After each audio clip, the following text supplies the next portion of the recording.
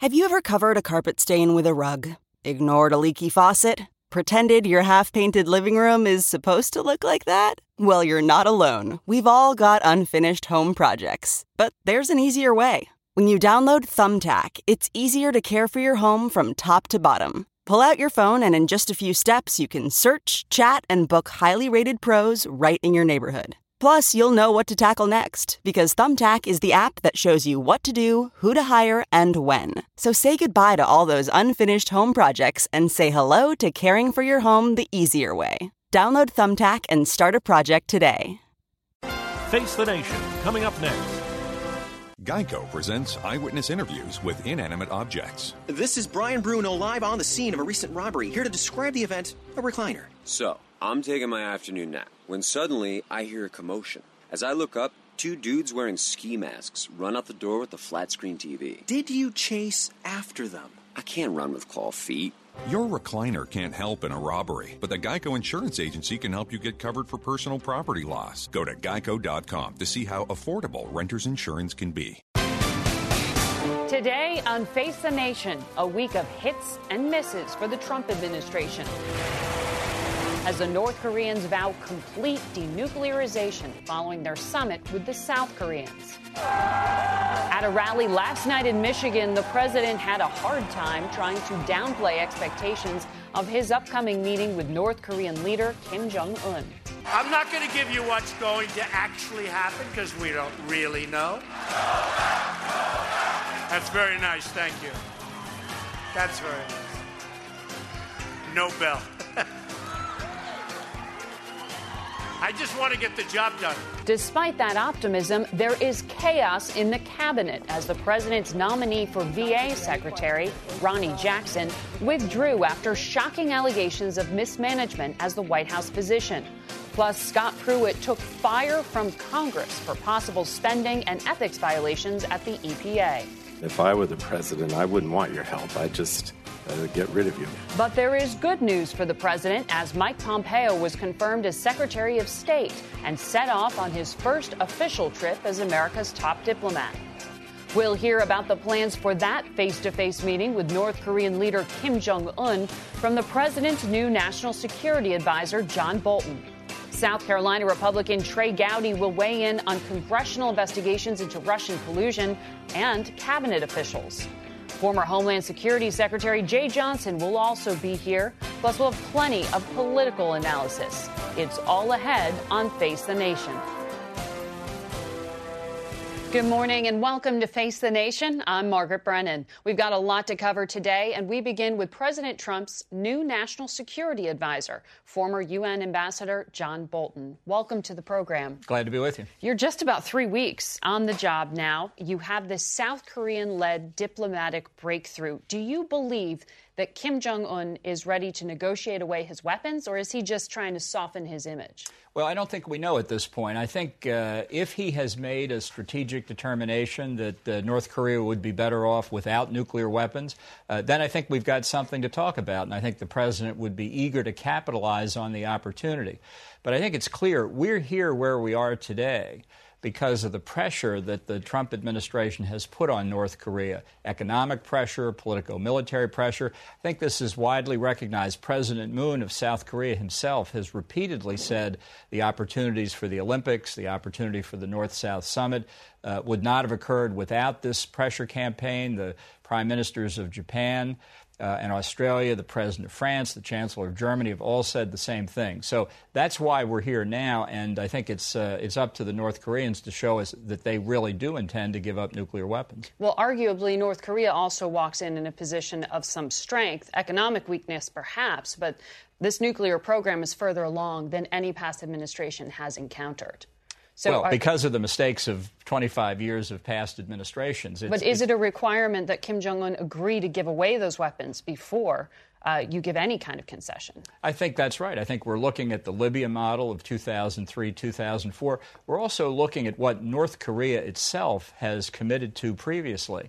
And most importantly, I think going back over a quarter of a century to the 1992 Joint North-South Denuclearization Agreement, where North Korea committed to give up nuclear weapons and committed to give up uranium enrichment and plutonium reprocessing. Now, we've got other issues to discuss as well. Their ballistic missile programs, their biological and chemical weapons programs, their keeping of American hostages, the abduction of innocent Japanese and South Korean citizens over the years. So there's a lot to talk about. Will the U.S. accept this invitation from the North to inspect their nuclear site when it's taken down in May as promised?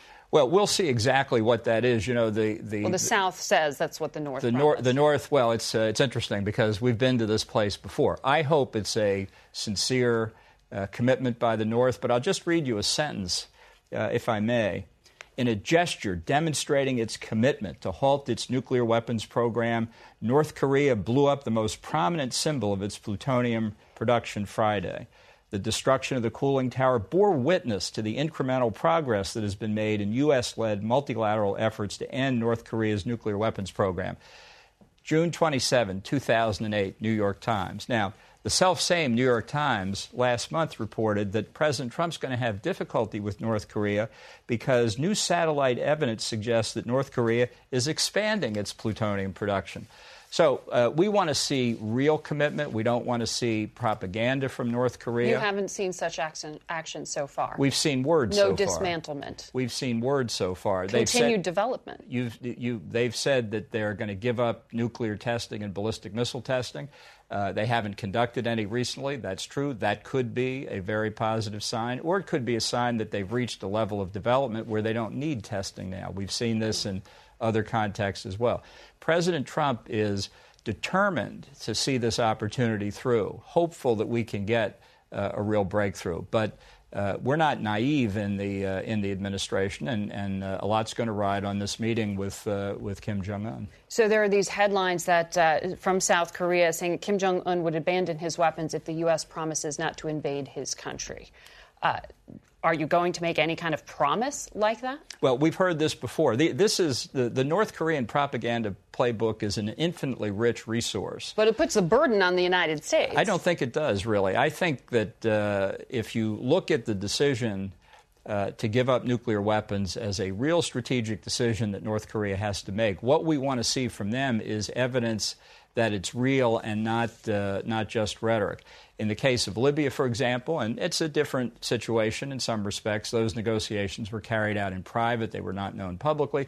But one thing that Libya did that led us to overcome our skepticism was that they allowed American and British observers into all their nuclear-related sites. So it wasn't a question of relying on international mechanisms. We saw them in ways we had never seen before. That sounds like you want inspections before any kind of sanctions relief. Well, I think it would be a manifestation of the strategic decision to give up nuclear weapons. It doesn't have to be the same as Libya, but it's got to be something concrete and tangible. It may be that Kim Jong-un has some ideas, and we should hear him out. According to CBS's reporting, Singapore is the preferred location for this meeting between President Trump and Kim Jong-un. When will you make this determination on location, and how important is it? Well, I think that when the president's ready to announce it, he'll announce it. We're still working on the location. We're still working on the date. He said within the next few weeks, 3 to 4. The president's ready to go on this, and so we're eager to come to conclusions so we can do all the logistical planning. But I don't want to preempt any news that he may want to make. We just don't have it pinned down yet. Is there any update on the 3 Americans that are being held prisoner in North Korea? I mean, are they essentially going to be held hostage to the success of this diplomacy, or do they need to be released before the president walks into that room? Well, I don't want to get into the discussions that we've had. I'll just say this. These 3 Americans are at the top of the president's mind.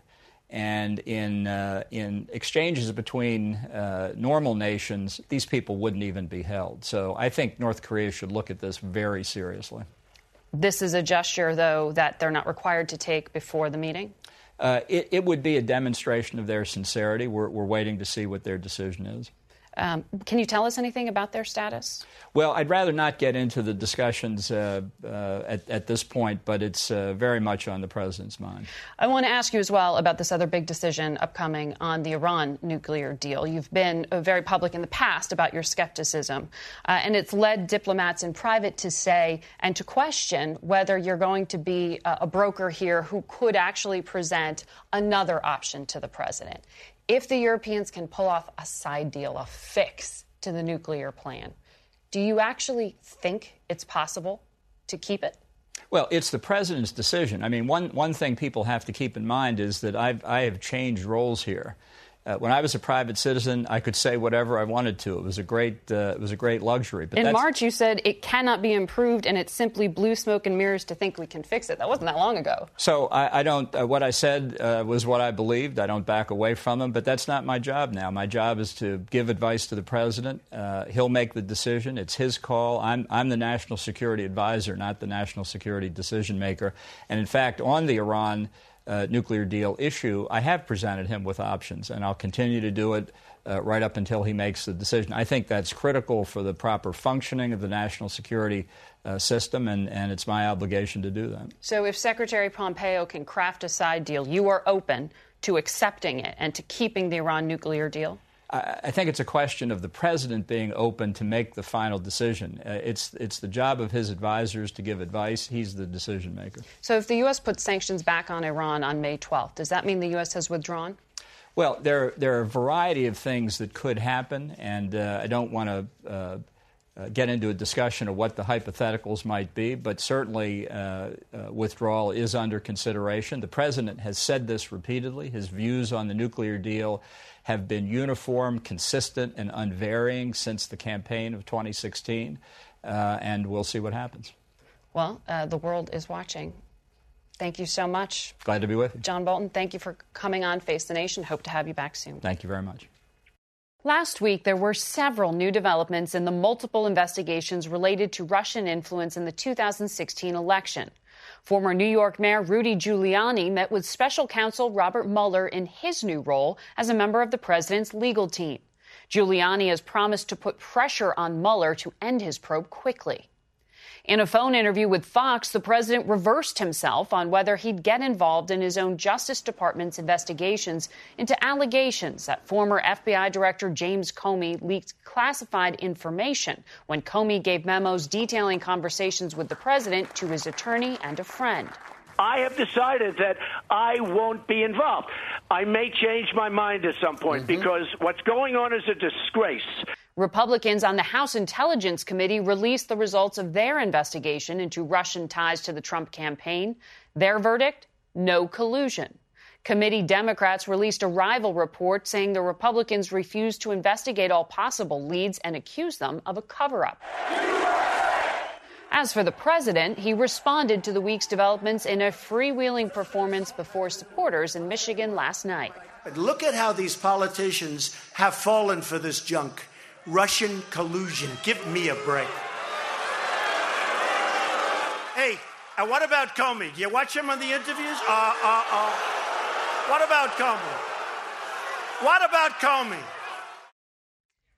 And to hopefully help us answer that question, what about Comey? We turn now to Congressman Trey Gowdy. He is on the House Intelligence and Judiciary Committees and is also head of the House Oversight Committee, making him a very busy member of Congress. So we appreciate you being here on set.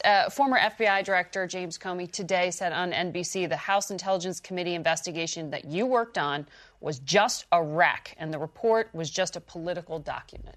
How do you respond?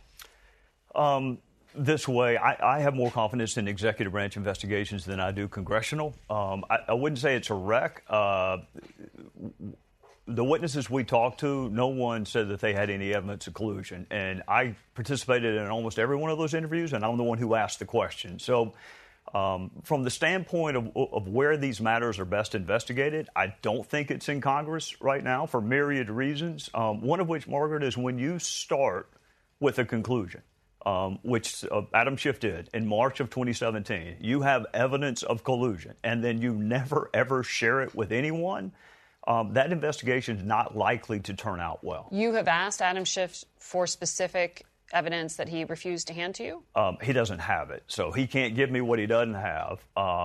Adam, before we ever started, said he had evidence of collusion, and this is exactly what he said, more than circumstantial but not direct. Let's lay aside the fact that there is no such thing as more than circumstantial but not direct. There are only two kinds of evidence. There's also no such thing as collusion, you point out in this report, as a legal term. It's conspiracy, which is why I always ask, you have evidence of collusion, coordination, or conspiracy. The crime is conspiracy. If there's collusion, even if it doesn't rise to the level of a crime, my fellow citizens want to know that. It's important to know that, even if it doesn't rise to the level of a crime. But there was no evidence of collusion, coordination, or conspiracy that we found. Well, you do write about a number of ill-advised meetings, the Trump Tower meeting with Donald Trump Jr. You issue a number of recommendations and warnings about the system simply not being sort of braced for any kind of attack or attempt attack here. So what should people make of this? Well, the real disappointment is we're supposed to look at four things. What did Russia do? With whom, if anyone, did they do it? What was the U.S. government's response in 2016? And then the issue of the dissemination of classified material. Unfortunately, the focus was always on that second prong. Not just what did Russia do, but with whom, if anyone, did they do it? I ask a lot of tough questions on the Trump Tower meeting. I was tougher on Steve Bannon than any Democrat was. So when the transcripts come out, I think my fellow citizens are going to see the Republicans did take it seriously. But when all you're interested in is seeing the president indicted, then, yeah, that investigation's not going to turn out well from a bipartisan standpoint. And you never got to interview Michael Flynn, the former national security advisor. We don't get to interview anyone who's currently under indictment. Their lawyer should be fired if they allow us to interview them. So it's a fair point to make, though, because clearly the Mueller investigation has a broader set of people they're talking to. But the president, when he looks at your report, feels vindicated. Are you saying he should not? I'll be careful how I phrase this. No report, the best we can do is say what we learned. I can't say what's in the universe of witnesses we have not talked to. And I have always maintained I am awaiting the Mueller investigation. They get to use a grand jury. They have investigative tools that we don't have. Executive branch investigations are just better than congressional ones. So we found no evidence of collusion. Whether or not it exists or not, I can't speak to because I haven't interviewed the full panoply of witnesses. Do you plan to investigate former FBI Director James Comey, who shared personal memos that he said were unclassified? The president now says they were classified and accuses him of a crime. Congress is not well-equipped to investigate crime. I have complete confidence in Michael Horowitz, who's the Inspector General. That's who investigated Andy McCabe, and then he made a referral to the Department of Justice. I trust Mr. Horowitz to investigate. I have never accused Jim Comey of committing a crime. I've accused him of doing some things that I don't agree with. But in terms of accusing someone of a crime, a member of Congress should not do that. But does House Oversight have questions for the FBI? Pardon me? Does your committee, House Oversight, have questions for the FBI? I think Judiciary would be the better place to ask those questions, and we should, but we should not interfere with ongoing IG and or criminal probes. The president said this week during an interview on Fox that he was disappointed with the Justice Department and he might change his mind and be involved. Do those comments concern you? It depends on what he meant by it. If a president says that the Department of Justice is going to advance my agenda, I think President Obama had certain ideas with respect to criminal justice reform that Attorney General Holder did a very good job of carrying out. If that's what he meant, that I want a Department of Justice that's going to advance my legislative agenda, there's nothing wrong with that. I think there ought to be, I've said it a number of times, prosecutors should have all the resources and all the independence and all the time they need to do their jobs, and my position has not changed. So I want to ask you as well about your committee's investigations or possible investigations. At the EPA, Scott Pruitt testified this week. What is the status of Oversight's probe into his behavior? We got documents Friday. We are scheduling witness interviews. The natural chronology of investigations to me is gather the documents, schedule the witness interviews, and then draw your conclusions at the end. What usually happens with Congress is we draw our conclusions on the front end, and then we go in search of whatever evidence we want to validate that previously held wrong conclusion. We're going to do it the way I'm used to doing it. Gather the documents, interview the witnesses, and then share it at the appropriate time. So any timeline on that? things don't ever move as quickly as I would like them to. We had a little bit of hiccup scheduling the witness interviews, but I think we've reached a meeting of the minds that we're going to interview those witnesses, and we got permission Friday to start scheduling those. Over at the VA, there was a lot of talk this week about a personnel matter, although there are bigger issues with the agency itself. But Dr. Ronny Jackson, who is the president's physician, was the nominee, no longer is. He's still a government employee. He's been accused of all sorts of things, allegations of handing out prescription drugs, fostering a hostile work environment, possibly drinking while on duty.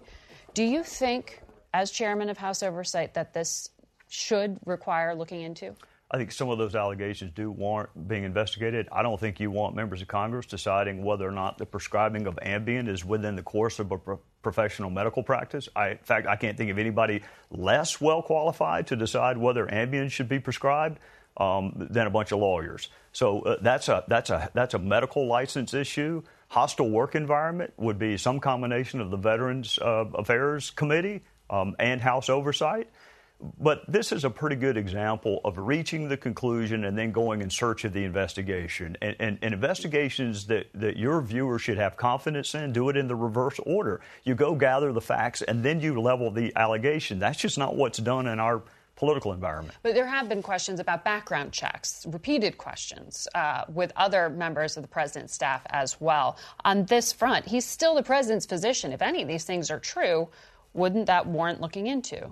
And I would hope that it, to the extent he has a security clearance, it should have already been investigated. If it deals with this medical license, there's an entity that should investigate that. If it deals with a hostile work environment or things intrinsic within that office, we have Inspector General. There are a number of entities who can, within their jurisdiction, conduct an investigation.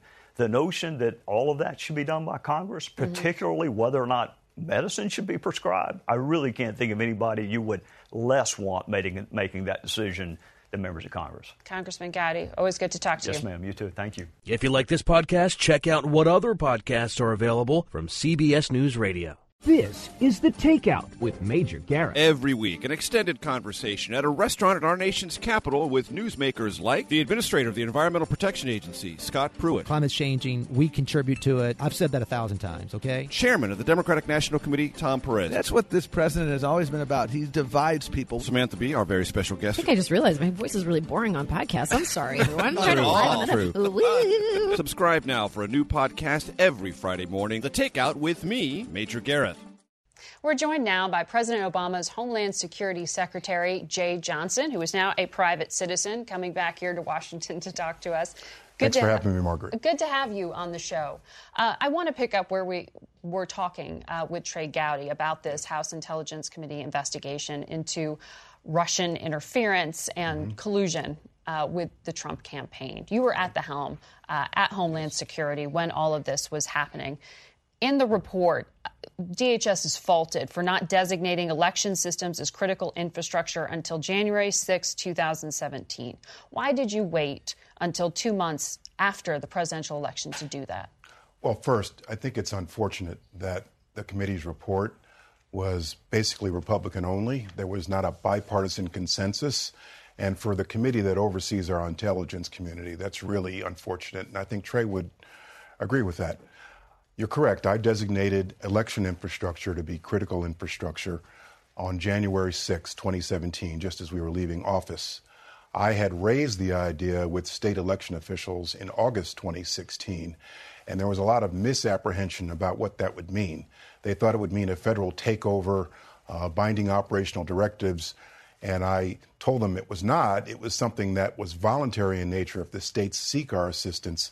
But the priority then was to basically bring the horses to water and to encourage the states to come in and seek our assistance. So we put the issue of critical infrastructure aside, which was becoming a hot button issue. And in the end, we did get 36 states to come in and seek DHS's cybersecurity assistance. Then after the election, I came back to the issue and designated election infrastructure, critical infrastructure. I'm glad I did it. We should have done it years before, and I'm pleased that Secretary Kelly, after I left and he came in, basically reaffirmed that designation. Well, there's a lot to dig into here in terms of whether we're prepared now and actions that were taken. In the report, which you've acknowledged you wish it weren't just a Republican paper because it is so serious. But the conclusion is that the intelligence community should immediately inform presidential candidates when they discover a legitimate counterintelligence threat to the campaign and notify Congress. And they fault the administration for not doing that when you were in office. Well, I think that's a legitimate recommendation. Anytime a campaign is the target of a hack, a cyber hack, the campaign itself should be aware of that, so take proper action. Why weren't they? Why wasn't the Trump campaign? Well, I believe that it's the case that at various points along the way, the right people were informed. Certainly the DNC was informed of what we saw and what we were seeing at the time. The FBI and eventually DHS was working with the DNC. But I agree that there should be a more methodical way of doing this.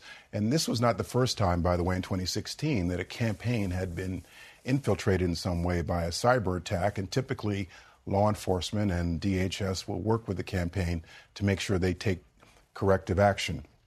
You'd have to ask the FBI about the relationship with the interaction with the Trump campaign. But I don't argue with the recommendation. You've testified publicly that when the administration did decide to make public the evidence they had of Russian interference attempts, October 2016, 1 month before the election. October 7, 2016. That yes. You fault the media for not paying enough attention to it because Correct. of the Access Hollywood report coming out at the same time. But doesn't the administration bear some responsibility for not detailing it more, doing more background, and sharing more information with reporters? Well, actually, the House Intel report, I think, does a decent job of laying out all the different considerations that went into that attribution. And we had to declassify a lot of very sensitive intelligence to get to that. And anytime you do that, you have to be concerned about compromising sources and means. And so we said as much as we could say at the time without seriously jeopardizing our sources and means. And the statement itself was pretty blunt and pretty straightforward by saying that at the highest levels of the Russian government, there was an attempt to interfere with the ongoing political campaign. A number of us thought it was very, very important that we tell the American voters what was going on at the time before the election. And then after the election, we came back in much greater detail to tell the American public exactly what happened. But you wish that alarm bell had been a little louder? I wish that the alarm bell had been heard by more people. As you point out, the Access Hollywood video was released the same day, and the speculation over the next several days was whether or not candidate Trump was going to drop out. And our statement was literally below the fold news that day. I want to ask you as well about James Comey, your former colleague, former FBI director, his new book. He writes about you in it. And a phone call you made to him telling him to be, quote, very careful when he briefed President-elect Trump about this so-called Steele dossier. Right. What were you thinking? Why were you telling him to be careful? Well, first, Jim has been a friend for almost 30 years, from the days we were federal prosecutors together. And it's actually the case in Washington that when you're in a very senior position like FBI director or Secretary of Homeland Security, it's a lonely place. And very few people north of you or south of you or sitting right next to you are going to take the time to warn you if they think that you're about to do something that is treacherous, perhaps a mistake. Did you think it was a mistake? I was very concerned when I heard the plan for the director of the FBI to one-on-one brief Mr. Trump about this dossier. Jim and I had discussed over time the Hoover-era history of the FBI. My own grandfather, and Jim knows this, who was a sociologist, has an FBI file of several hundred pages. So Jim and I talked about the history of the FBI, and he literally finished my sentence when I said, there's a fine distinction, Jim, between telling somebody, just so you know, and telling somebody, just so you know, and don't mess with us. And I was concerned that the president-elect was going to hear the latter and not the former message. And Jim understood that, and I think he did his best. Would you have done the same thing if you were in Comey's position? That's a good question. I was not in the FBI director's position, but I was concerned about what he was about to do and felt as a friend that I should talk to him because I had met Mr. Trump during the campaign and during the transition. And you advised otherwise. All right. Well, Jay, thank you very much for coming on. Pleasure to be responding. It's time now for some political analysis, and we're joined today by David Nakamura. He covers the White House for the Washington Post. Susan Page is the Washington bureau chief at USA Today. Jamelle Bouie is the chief political correspondent at Slate and a CBS News political analyst. And Jonah Goldberg is a senior editor at the National Review and the author of Suicide of the West, How the Rebirth of Nationalism, Populism, and Identity Politics is Destroying American Democracy. So, David, how late were you at the White House Correspondents' Dinner last night? I made it through the whole thing, Margaret. You did? Yes. Yeah. Wow. Yes, it was quite a moment. Look, I've been in a number of these, and Michelle Wolf's not the first comedian to make some of the, forward type of jokes that were made yesterday, but it was awkward. I was at a table at the Washington Post table with Congressman Mark Meadows, big Trump supporter, very, very hard conservative, and he and his wife were not really reacting, trying to keep a straight face when these things were happening, and so it was, the murmur in the room was notable for the reaction even journalists had to some of the things that were being said. Because of how harsh some of the jokes were? I think the focus for journalists, including myself, is that this is supposed to be a celebration, certainly of the work that's done. Their student scholarships. It's something that, we're talking about the First Amendment, and that's what is to be celebrated. Sometimes I think these things can go over and sort of overshadow that. Susan, you used to head the White House Correspondents Association. When the Trump campaign held this rally, which was kind of counter-programming out in Michigan, the announcement said that the Correspondents' Dinner is for the fake news media to toast themselves. And the president said, why would I want to be stuck in a room with a bunch of fake news liberals who hate me? Did last night buttress that narrative? Did it change it at all? I think anytime you can have a split screen and you have the president attacking the press, and next to it you can have a journalist dinner with a comedian attacking the president in the very critical way the comedian did last night, that is reinforcing a narrative that is not helpful to us. And the White House Correspondents Association does a lot of good work for the journalists who are on the beat every day in terms of access and other issues. But we've had awkward dinners before, no question. But this is a different time. This is a time when this week a poll came out done by Quinnipiac that showed a majority of Republicans say the press is an enemy of the American people, not a defender of democracy. And that is an impression that we need to do everything we can to show that is not true and that is not the case, and that we're motivated not by partisanship but by a search for the truth. Jonah, you talk broadly about identity politics and populism and nationalism in your book. Where does this piece of it fit in, this narrative about the media? Yeah, I think, look, I'm not a huge fan of the Correspondents' Dinner. I've been to a bunch of them. I think one of the problems is that it feeds into a narrative, since that's the word of the morning, that is really useful to populists.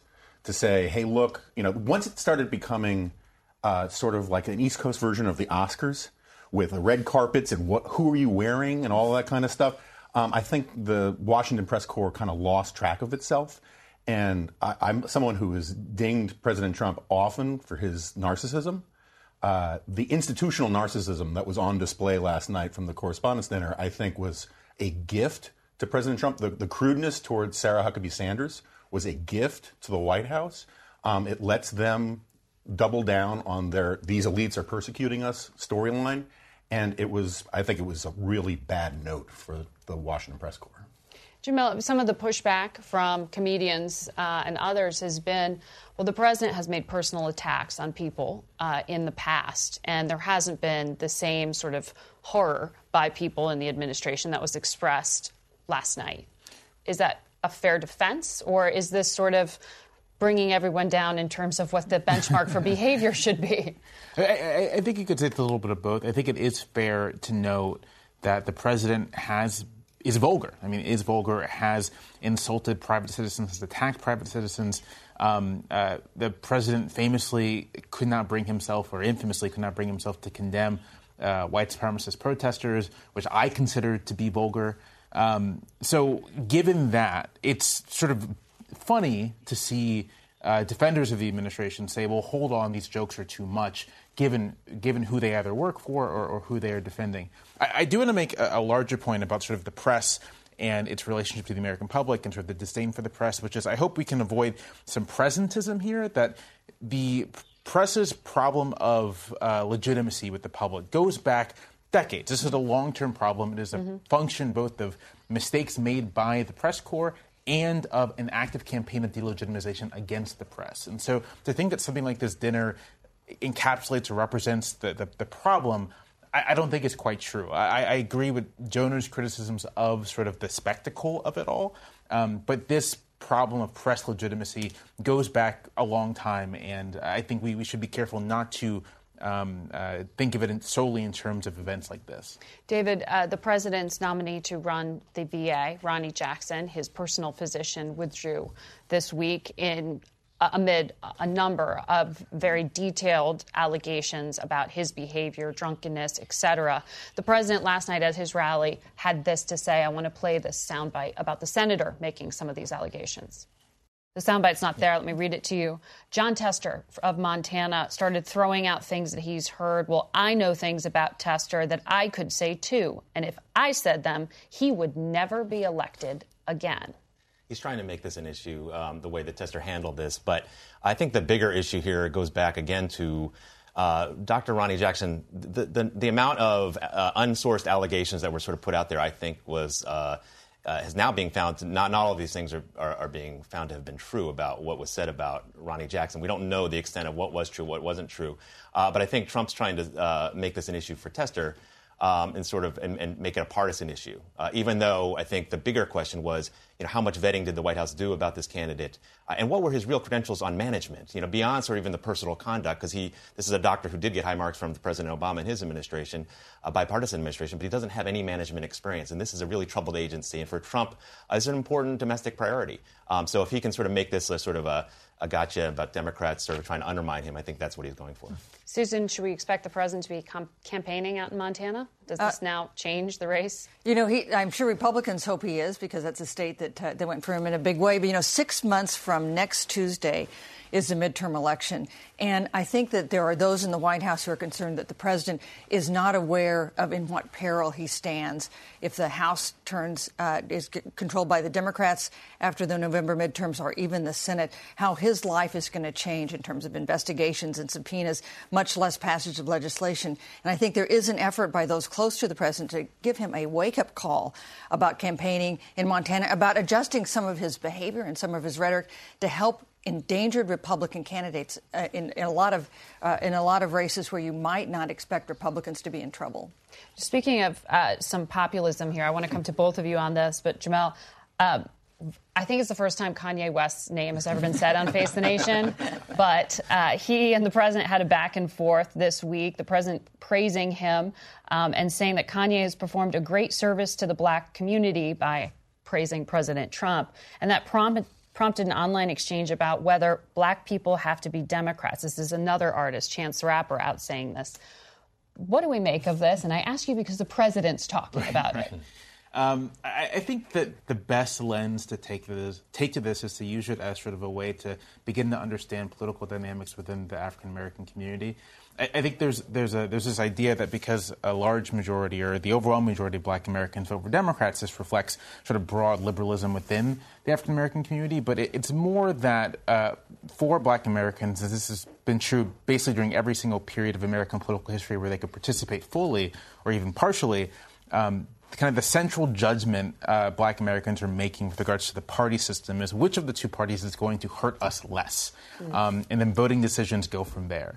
And so there are a lot of conservative black Americans, or conservatism, I think it's different than white Americans, but they're still conservative. But they don't vote for Republicans in this moment because they don't feel that the Republican Party is looking out for their best interests. 60 years ago, it was the reverse. So that's, for me, that's my takeaway, a political science lesson, political history lesson about black political behavior. Jonah, what do you make of this? Well, first of all, I resent having to have a strong opinion about Kanye West one way or the other. Similarly with Shania Twain, right? Who said that she would have voted for Trump, but she's Canadian. And why are you talking about this in the first place? I think one of the problems that we have in our politics now is that not only is our sort of lifestyles being politicized, our partisan affiliation is being invested with huge meaning, but our politics is being lifestylized. The high walls between sort of what is considered sort of the entertainment world, as I think I've said on here before, Donald Trump kind of broke the blood-brain barrier between politics and entertainment. And it seems that everything is now flooding in. And a lot of us just want sort of safe harbors where not everything has to be about either Donald Trump or politics in general. And it doesn't seem that's the way the culture is going. Talking about it, though, because Trump talks about it, I just noted quickly that Trump has 50 million Twitter followers on his personal account. He retweeted the Kanye West signed MAGA cap on that account.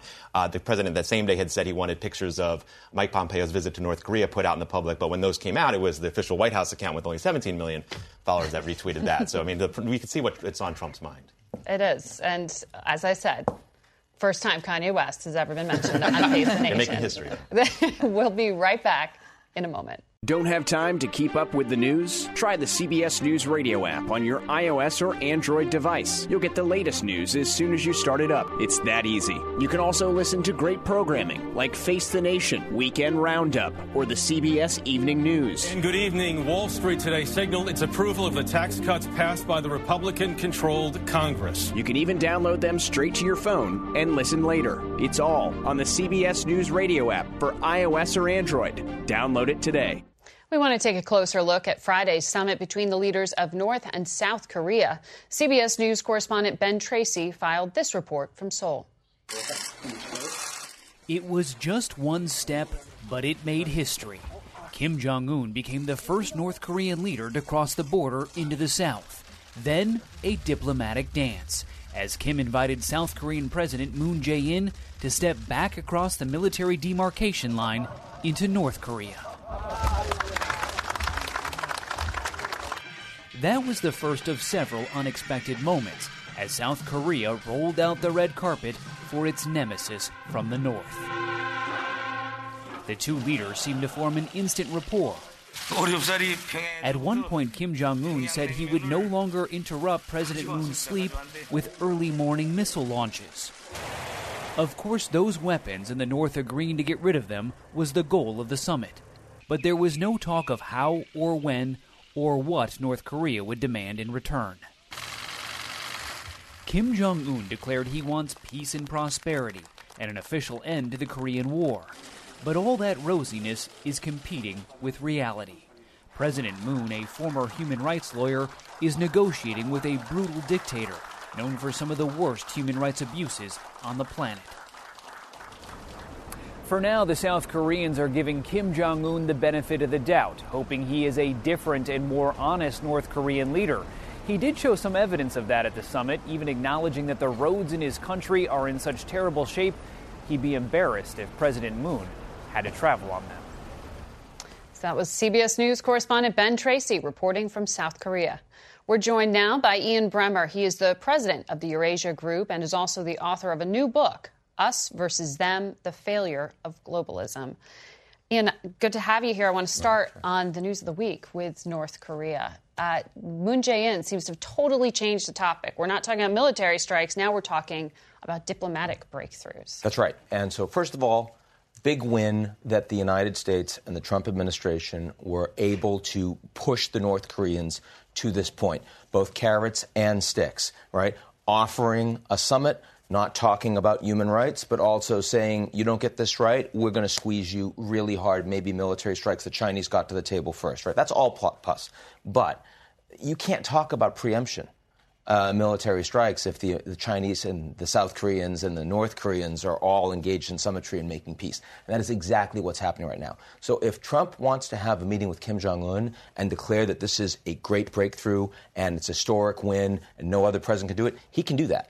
But the idea that Trump's going to be able to force denuclearization right now, he's lost a significant piece of his leverage. What did you make of National Security Advisor John Bolton, who was on this show and repeatedly mentioned the Libya model as what they want to see happen with North Korea? What does that mean for our audience? Well, what it means for the North Koreans, they know what the eventual outcome of the Libyan model was, which is Gaddafi gave up the ability to put together nuclear and chemical weapons, and he ended up dead. And if you are Kim Jong-un, the idea of denuclearization, right, is one that is almost inconceivable for any analyst, given Saddam Hussein, given Gaddafi, also given Iran. One of the things that's really interesting to watch on the Iran deal, clearly Bolton, private citizen, wants it dead. Bolton, National Security Advisor, on your show saying, let's see what the president's going to say. Mm-hmm. But, that's a self-imposed deadline, May 12th.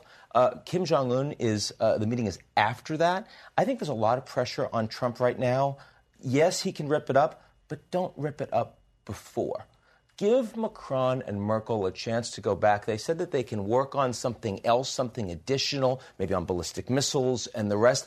Let Trump have a chance to blame them for failure, then rip it up, but first get your deal done with the North Koreans. Buy yourself more time. I want to talk about your book here, Us versus Them.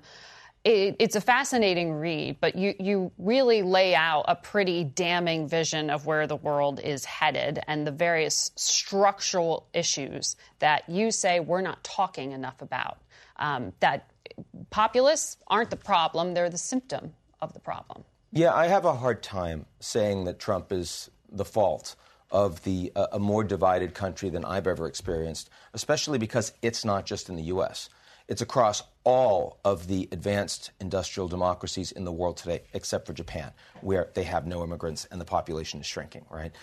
We have big economic issues where a lot of people feel left behind by globalization, big social and cultural issues where a lot of people feel left behind as we welcome in more immigrants. We have big security issues where enlisted men and women and their families feel left behind because the United States is sending them to wars that fail. They come back, a lot of them broken. Veterans Administration doesn't work. We don't treat them as heroes. And now we have technology that's not only displacing more workers than globalization ever did, but it's also dividing us in terms of what we do and don't watch, who we listen to, who we follow, and who we like.